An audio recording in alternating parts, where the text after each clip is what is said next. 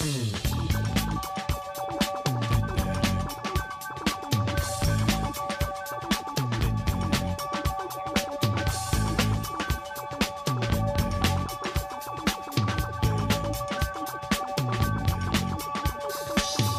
may find yourself living in a shotgun shack, and you may find yourself in another part of the world, and you may find yourself behind the wheel of a large automobile, and you may find yourself in a beautiful house with a beautiful wife, and you may ask yourself, well, how did I get here? Letting the days go by, let the water hold me down. Letting the days go by, water flowing underground into the blue again. Hey, how's it going, everybody? This is Chris. Welcome to the very special 223rd episode of X-Lapsed.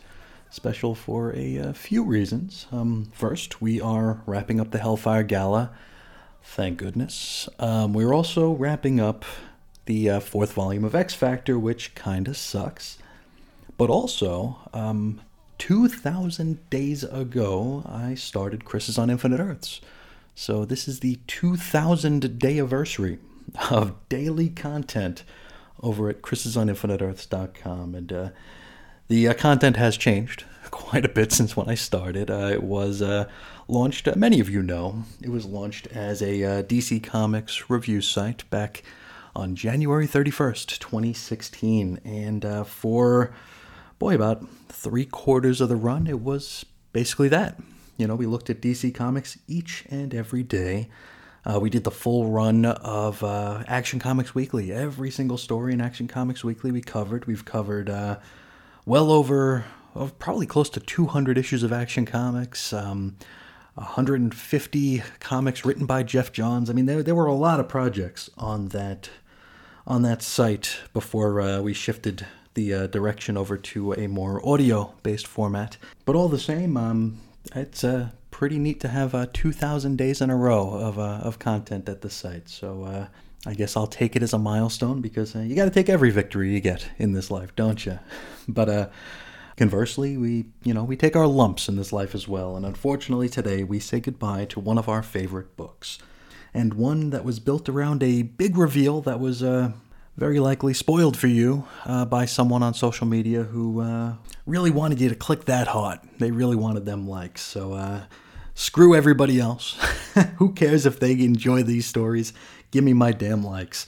I'm not bitter. Let's get into it. This is X Factor, Volume 4, Number 10 of 10.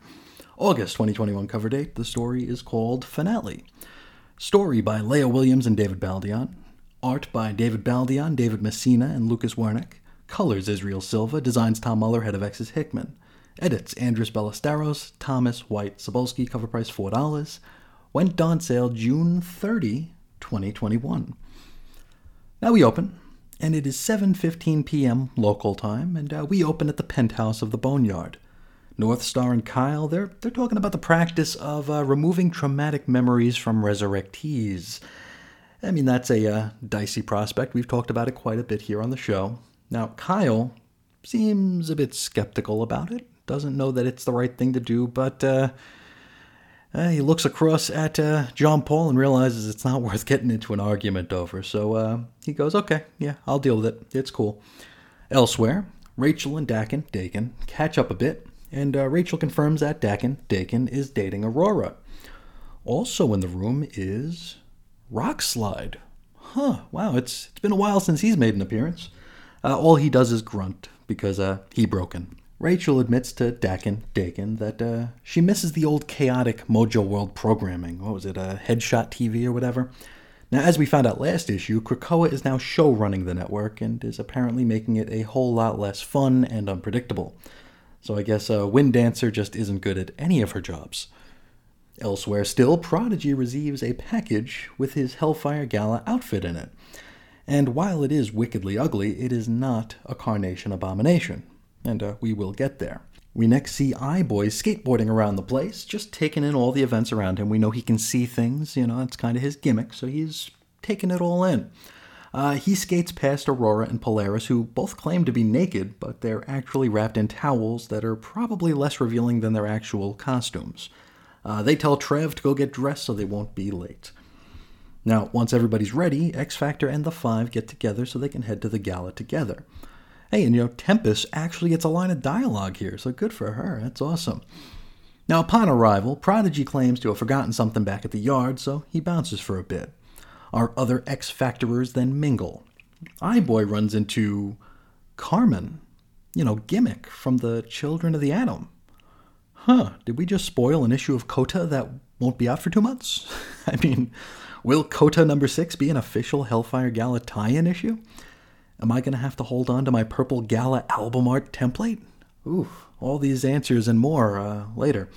Dak and Daken run into X-23. We saw a bit of this scene during New Mutants number 19 where Laura was trying to track down Gabby.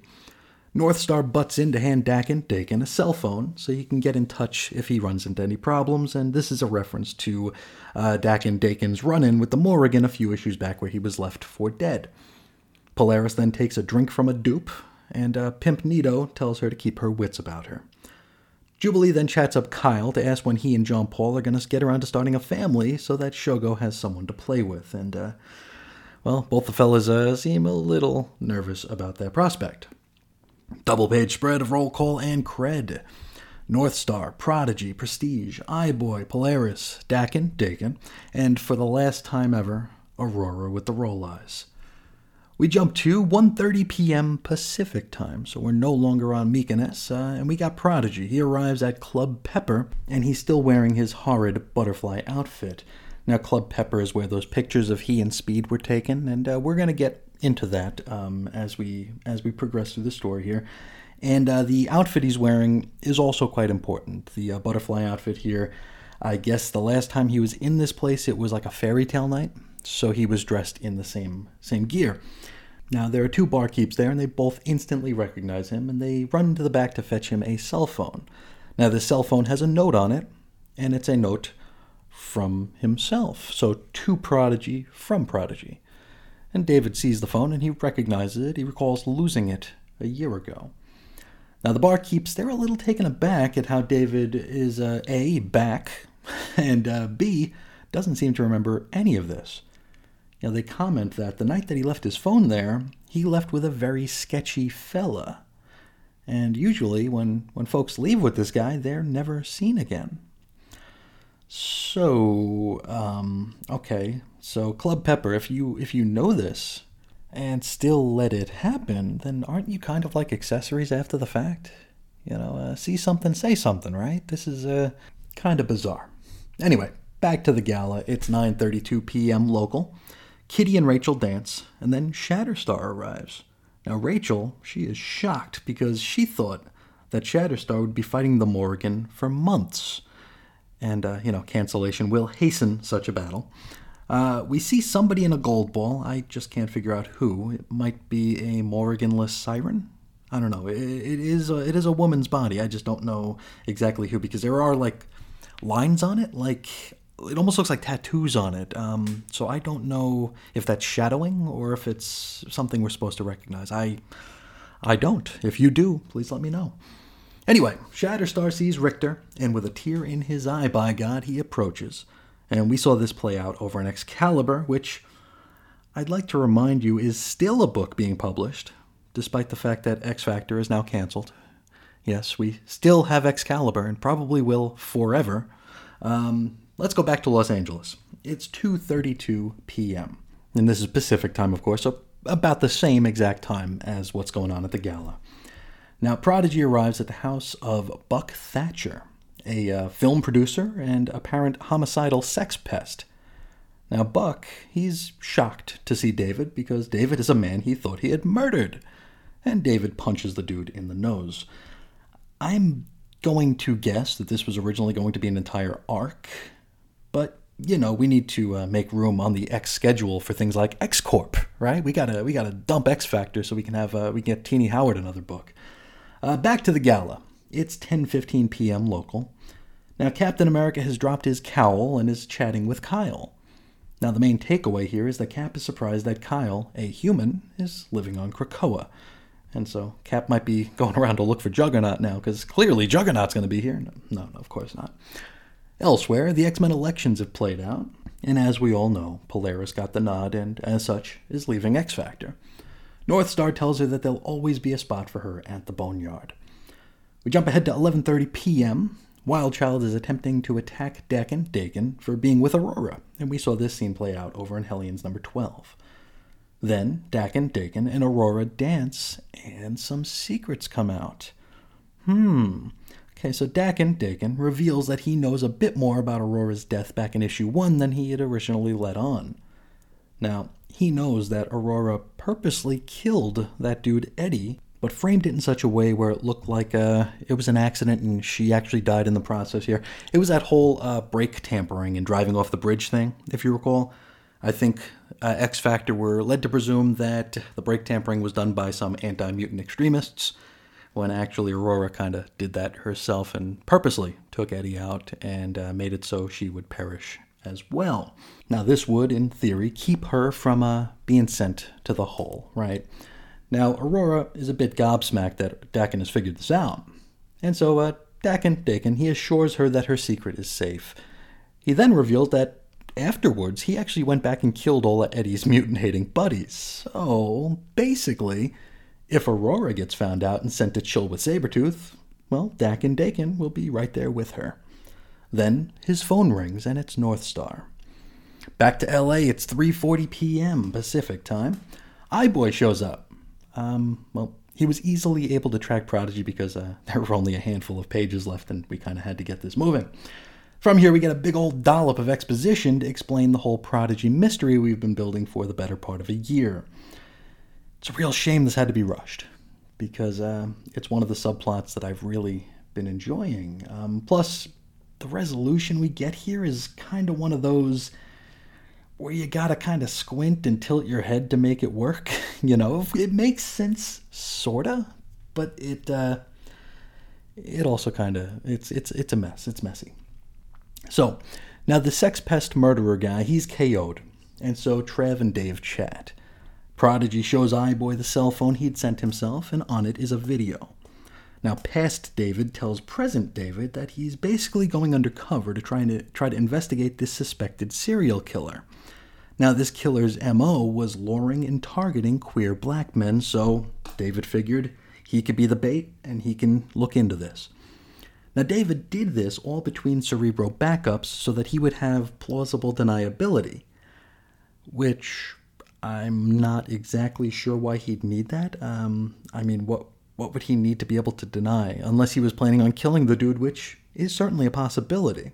Now, he also concocted the whole thing with the duplicate outfits, all that kind of stuff. Honestly, it's a little bit messy. It's a little bit of a mess. It's hard to hold that against Williams and Baldion, though. This is cancellation, truncation, and the realities of a comic book publication just at play here. Now, this also doesn't quite play with David's memories of dying during the ONE raid back during the Rosenberg run. So I gotta ask, are we to believe here that he lived an entire life in the interim, which never got our Cerebro backup? Like, okay, he died during Rosenberg, came back post-Hoxpox, was never backed up by Cerebro, died again in Los Angeles, came back again post-Hoxpox, ignorant of the entire first post-Hoxpox life? I don't know. Anyway, after all this, Eye-Boy reveals that he learned a new trick, and he does some weird stuff with his hands and then fires a beam at the sex pest. Doesn't kill the baddie, it just gives him a wicked sunburn and perhaps radiation poisoning, which I guess might be worse than death. I don't know. Then Daken and Aurora arrive, so the latter can threaten the sex pest some more.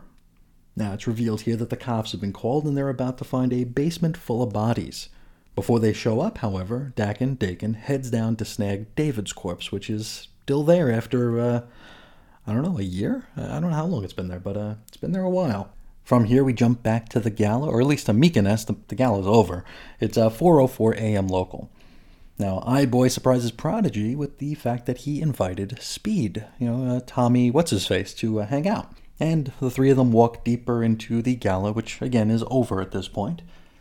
But Eye-Boy sees something ahead, his eye powers are what they are. And he knows that this is going to be troubling, so he tries to stop David and Tommy from heading in that direction, but Tommy runs over anyway. He's like, hey, somebody might need us, there might be some trouble, let's go. And despite Trevor's trying to hold him back, it just doesn't work. Now, what they discover is, I mean, this has been spoiled for most of us, but the dead body of the Scarlet Witch, who is, Tommy's mommy. From here, it's an info page, kinda. It's two farewell letters, one from David Baldeon, the other from Leah Williams. They will both miss X Factor very much, and hey, so will we.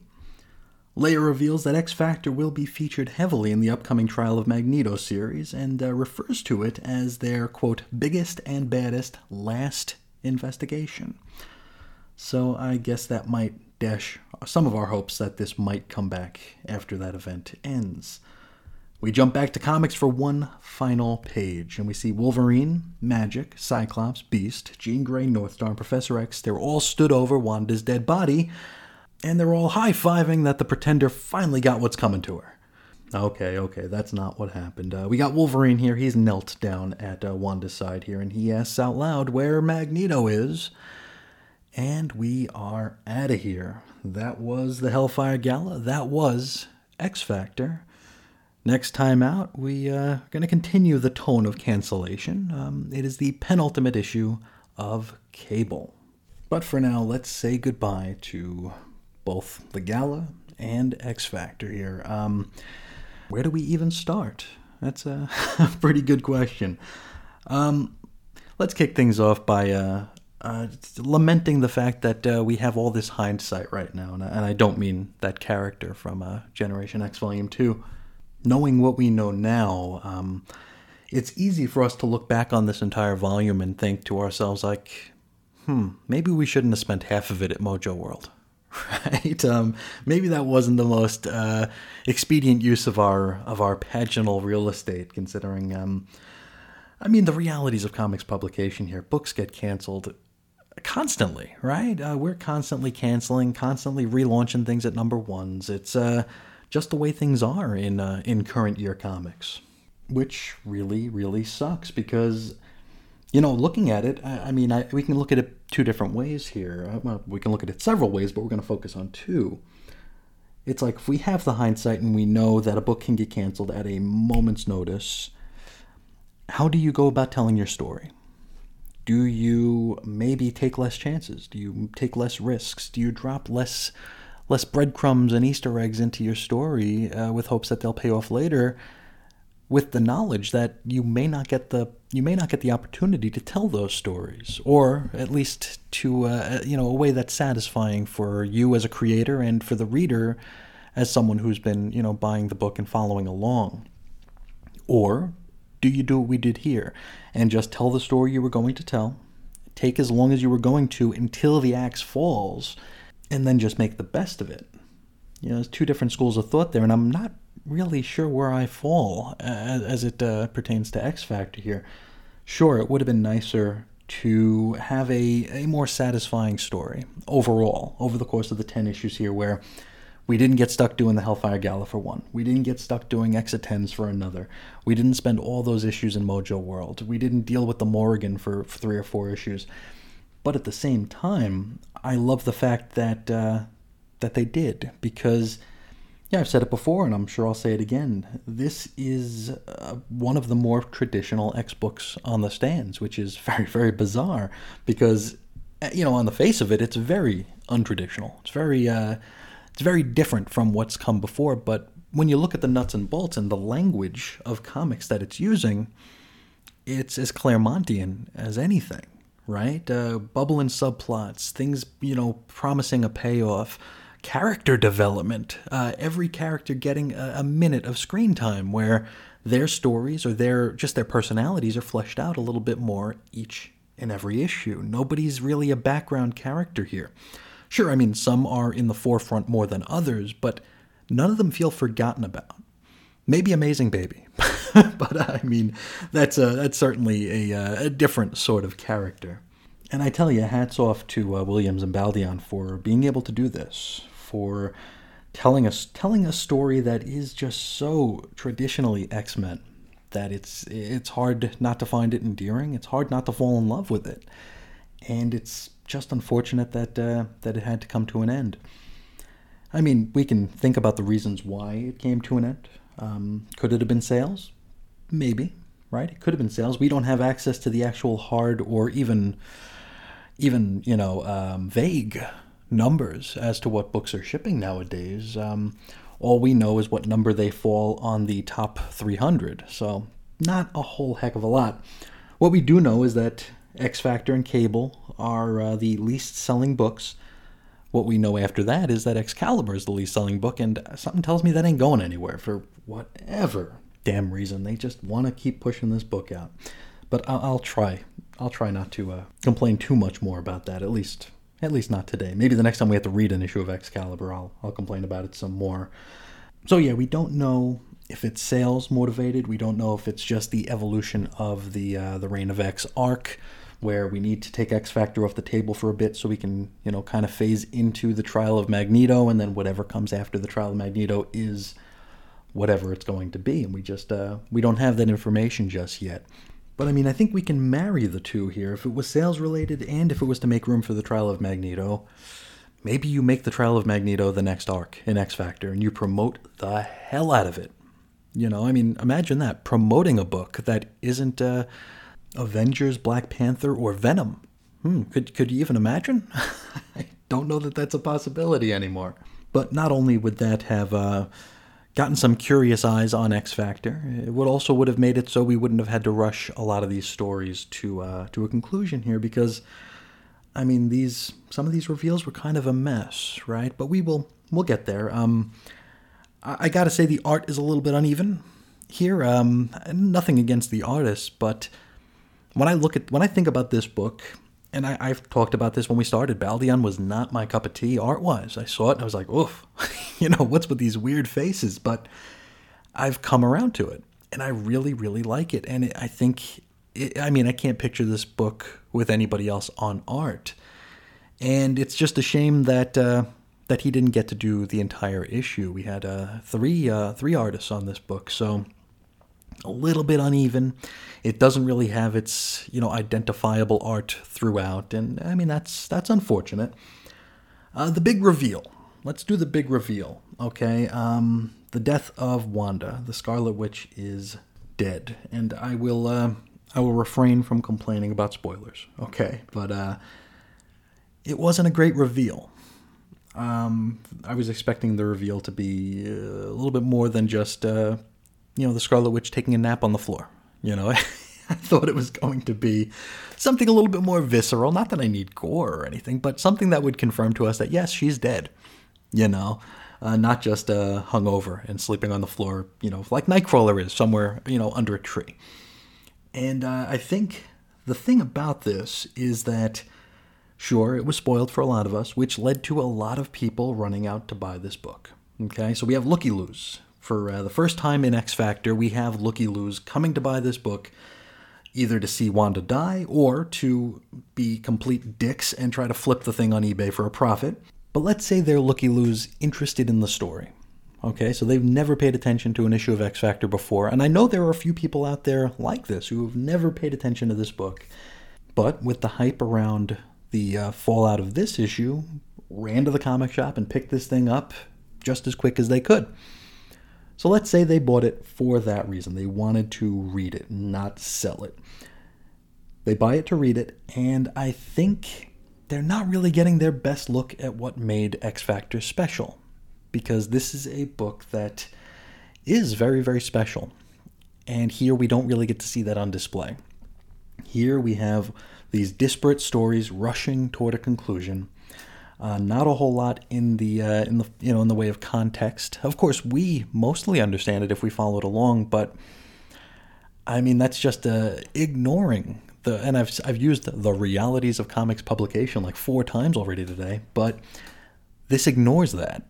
If you're gonna have a book with this kind of a event in it, you have to assume that a lot of people are gonna buy it out of curiosity, and as such, And I mean, I'm kind of talking out of turn here since this book was already being canceled. It's not like getting more eyes on X Factor is going to do anything for anybody at this point in like the long term. But the story we get here kind of does a disservice to everything that came before. It's not pure Williams-Baldeón X Factor, and it's unfortunate because if this is somebody's only dose of X Factor, they're going to be like, oh, well, it was a book, and that's about it. They're not going to think about it as the book that was so special to so many of us, at least after the second issue of the book. Let's do the Prodigy reveal. Kind of a mess, as mentioned here. It is. It doesn't quite jive with what we knew going into this. It's kind of the very worst of a whodunit. We're getting all these breadcrumbs throughout the past half dozen or so issues, maybe even longer than that. I don't remember when the Prodigy mystery started, but I think when you're building a mystery, there needs to be enough breadcrumbs to where a reader can figure things out. Like an old mystery novel or, an old mystery show where it's like, okay, if you're paying attention, you should be able to solve it before the detectives do, right? Here, we don't get that opportunity because everything just kind of hits us like a ton of bricks, which, I mean, that's unfortunate. Again, not the fault of the creative team. It's just something that is. Now, I do know that this got a little bit heated on social media and our vaunted comics journalism sites who are always looking for bait for them clicks, due to it being kind of torn from the headlines and just the way in which a very serious topic in that, we had a serial killer who targeted queer black men. That's troubling, right? And that probably deserves a lot more panel time to play out. But again, this was what it was. This is a final issue that was not supposed to be a final issue, so breathing room is not a luxury we have, unfortunately. And you guys know me. I'm very ignorant of the real world. I keep myself very sheltered to the real important things in life, like comic books and stuff like that. So I didn't realize that this was something that was torn from the headlines necessarily. I do see it as an issue worth investigating and worth discussing. And yes, again, it could have been done a lot better. Should this have been something that was maybe not put into this rushed book? Maybe. That's your mileage may vary there. My main disappointment, talking like a total ignorant comic fan, I was most disappointed that we didn't just find out that the first David was still alive, because I thought that would open up so many interesting possibilities for storytelling. We have two Davids, one unpowered, one repowered. Which one do we keep? We can't have dupes. Do we just let one live his life somewhere else? So many interesting questions, and when I saw that it wasn't that, I was a little bit disappointed. But what are you going to do? I did enjoy the Daken Daken Aurora twist here, where they've both killed people. So that's kind of interesting. Another reason why I wish we had more pages for this damn book. Speaking of pages, I don't think we needed to waste 2 on Shatterstar, especially when we already saw this scene in Excalibur. I don't know why we needed 2 pages of Shatterstar.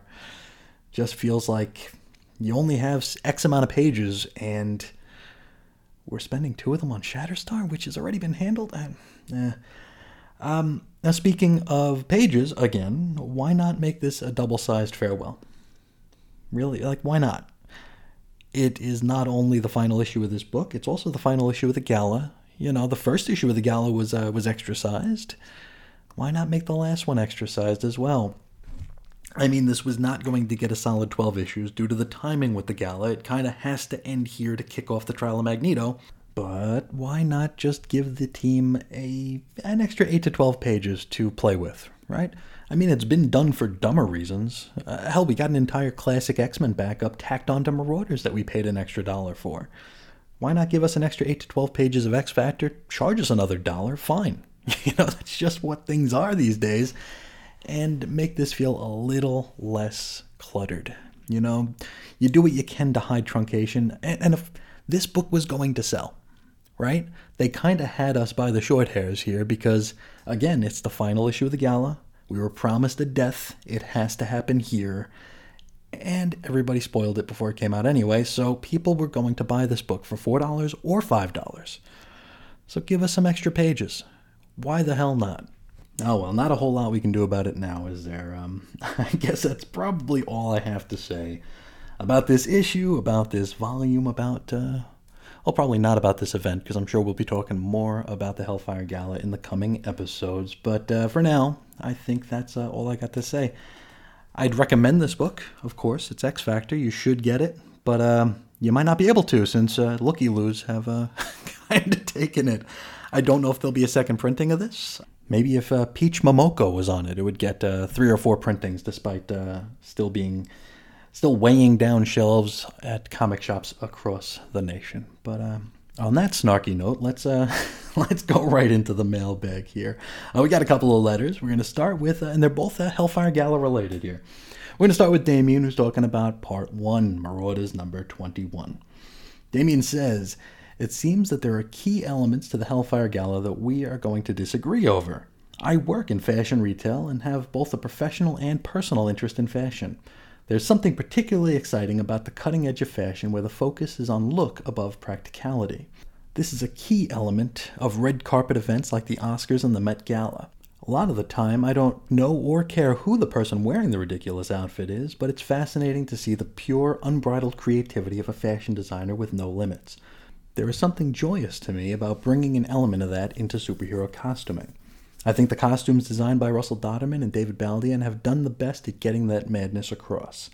I think it's interesting that no one seems to like Kitty's outfit when it's a long-running joke that Kitty has absolutely no fashion sense. Well, that is true. The greatest missed opportunity here is the fact that the key effort has gone into designing outfits for traditionally beautiful mutants. The first mention of Jumbo Carnation in Morrison's New X-Men referenced him designing wing gloves for physically transformed mutants, but everything he's designed for the Hellfire Gala could be worn by a human. And yes, that's definitely been one of our big takeaways, especially in reading things like New Mutants, where the irregulars they're like lesser than the traditionally, attractive mutants, which, I mean, that's part of my problem with the gala altogether here, because the whole thing makes it so hard for me to root for any of these characters.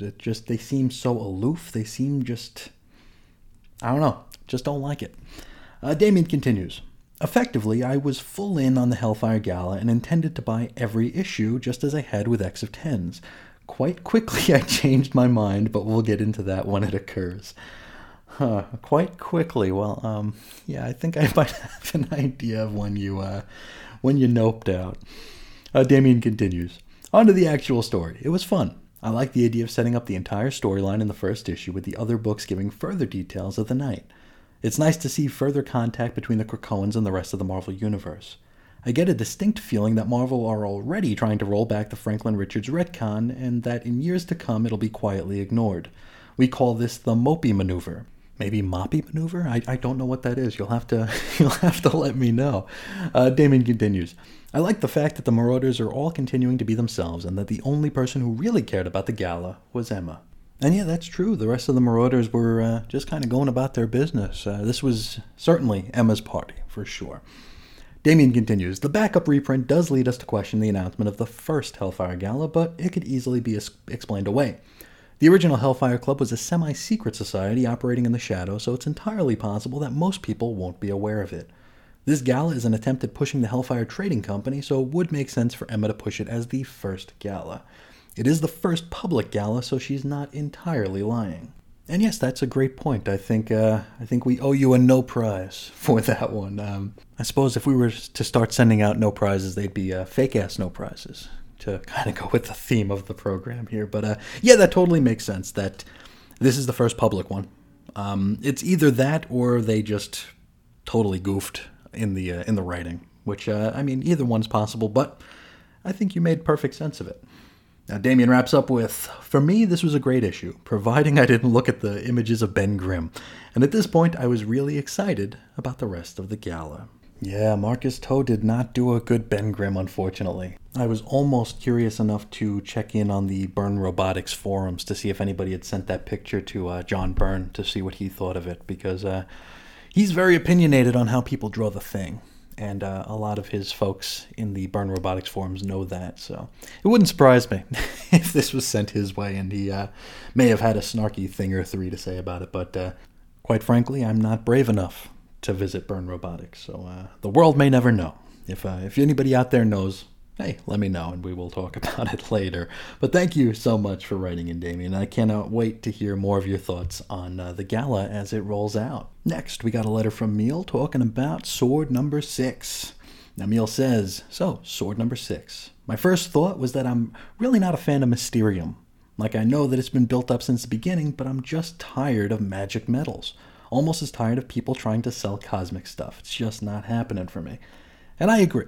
I like it in that it's kind of comparable to the Krakoan magic meds, just on a galactic level, but it feels very, I don't want to say cheap, but maybe kind of cheap. It's something we can't explain. It's something we can't really wrap our heads around. It's just a thing that is.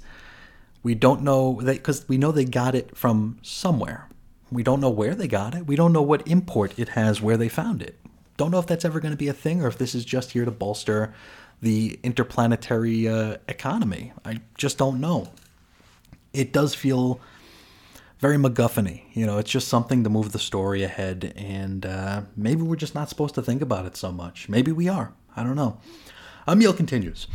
I think that maybe the best line in this whole comic was Doom's when he says, and I promise you this, Captain, I won't make a gal out of it. Yes, that was very, very cool. Emil says, I love that stupidly smart egomaniac. My thing is when other superheroes in the Marvel Universe deal with the whole mutant question, I always feel uncomfortable. Because think about it. If the Avengers stopped anti-mutantism, then what would the X-Men be? They'd be the Inhumans. So yeah, that is a very good point.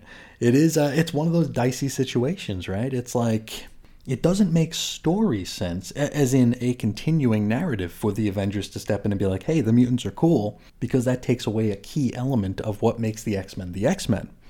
But inside the Marvel Universe, it makes absolutely no sense for them not to do that, because they know the X-Men are heroes, they know the X-Men have saved the world countless times, they know that they have humans' best interests at heart. So yeah, it's definitely a weird and somewhat sticky subject that it would probably be in Marvel's best interest not to direct all that much attention to. Though I'm sure if and when the X-Men movies start coming out in the in the MCU, then it'll likely have to be dealt with. So we'll worry about that another time. Mill continues. I actually really enjoyed one specific info page, the one where Pybok goes through everyone's opinion and whether they agreed to work with the mutants or not. I think it's very fun how he was insulted on behalf of Wanda. I mean, it's kind of interesting how Wanda has so much political power in the Kree-Skrull Empire. And yeah, that's true. That's true. I enjoyed that as well. I like the idea that Pybok would be cognizant of trying to smooth things over with the mutants because of the Wanda problem. I like that. And I also like that Emperor Hulkling is just like, yeah, let's just play this by ear. Let's not get in any fights about it. Let's just, let's just go through it and see how it all plays out rather than jumping into battle or just turning them down flat. Meal continues. I'm not sure what I think of Soul and everything. I'm happy, yet I find mutants just so unbearable when they break the news. True. Like when I read Wolverine and the X-Men, Abigail Brand wasn't all that awful. I want to like the mutants, but sometimes I can't. It's very similar to how I feel when the crowd cheers during the Crucible. I just feel uncomfortable cheering them on. And yeah, that's been one of my main takeaways from this entire Hellfire Gala event, is that the mutants are just so smug and awful that it's so hard to relate to them. It's so hard to want to root them on. You want to see them taken down a peg. And that I don't know that you can build a universe on that. I mean, they are, clearly, but it's just not as satisfying as I feel it could be. I mean, seeing Brand and WizKid just like smugly standing there like almost thumbing their nose at everybody. It's like, why do you gotta be such jerks? Make the offer, just don't be jerks about it. It's hard to root for them. Meal continues. The final conversation between Magneto and Wanda made me very happy. I mean, I find it kind of funny because Magneto has always been a rotten dad. Between pressuring Wanda and being distant, not even trying with Polaris, and, murdering his own son, I wouldn't call him a standout dad. And yes, your point is very well taken. I love how they kind of address that here. Like, Magneto's celebrating, right? He should be happy. He just, colonized Mars. So he's thinking about all of his exploits and all of his successes in recent years, and he's still bothered by the fact that he's an awful father.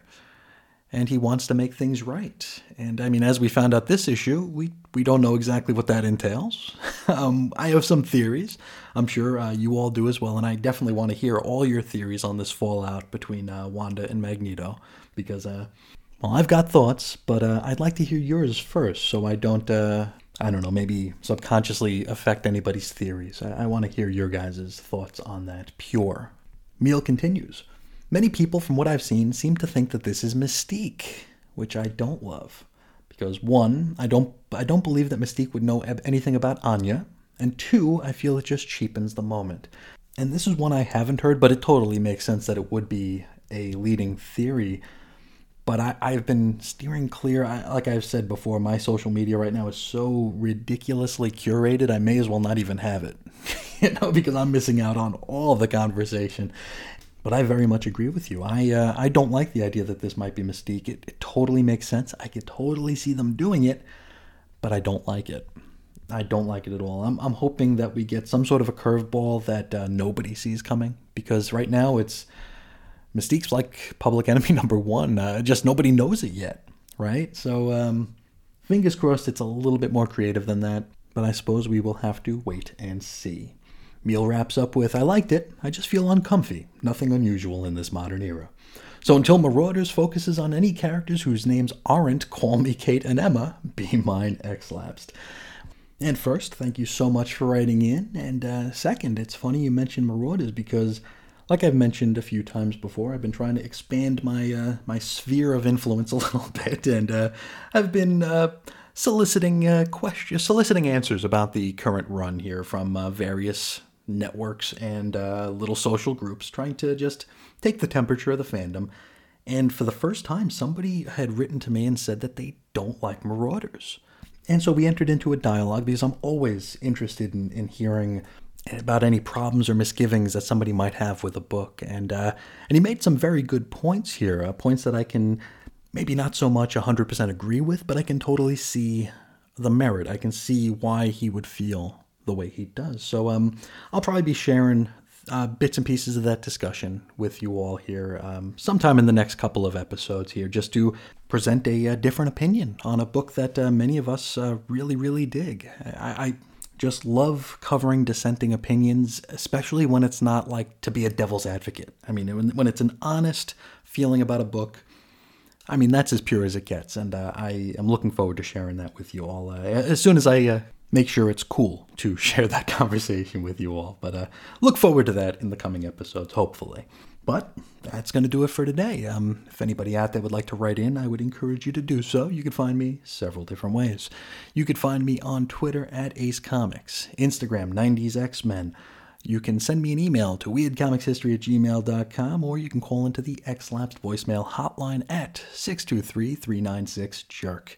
For blog posts and show notes 2,000 days strong, Chris is on InfiniteEarths.com. You can join us on Facebook. Our group is 90s X-Men. We're having a lot of fun conversations in there, and I hope to see you there soon. And finally, for the entire archives and anything Chris and Reggie you might want to listen to, you could head to chrisandreggie.podbean.com, which is available anywhere that this internet aggregates noise. But that's going to do it for today. That's going to do it for the gala, and that's going to do it for X Factor. I'd like to thank you all so much for hanging out with me today and every day. And until next time, as always, I will talk to you again real soon. See ya.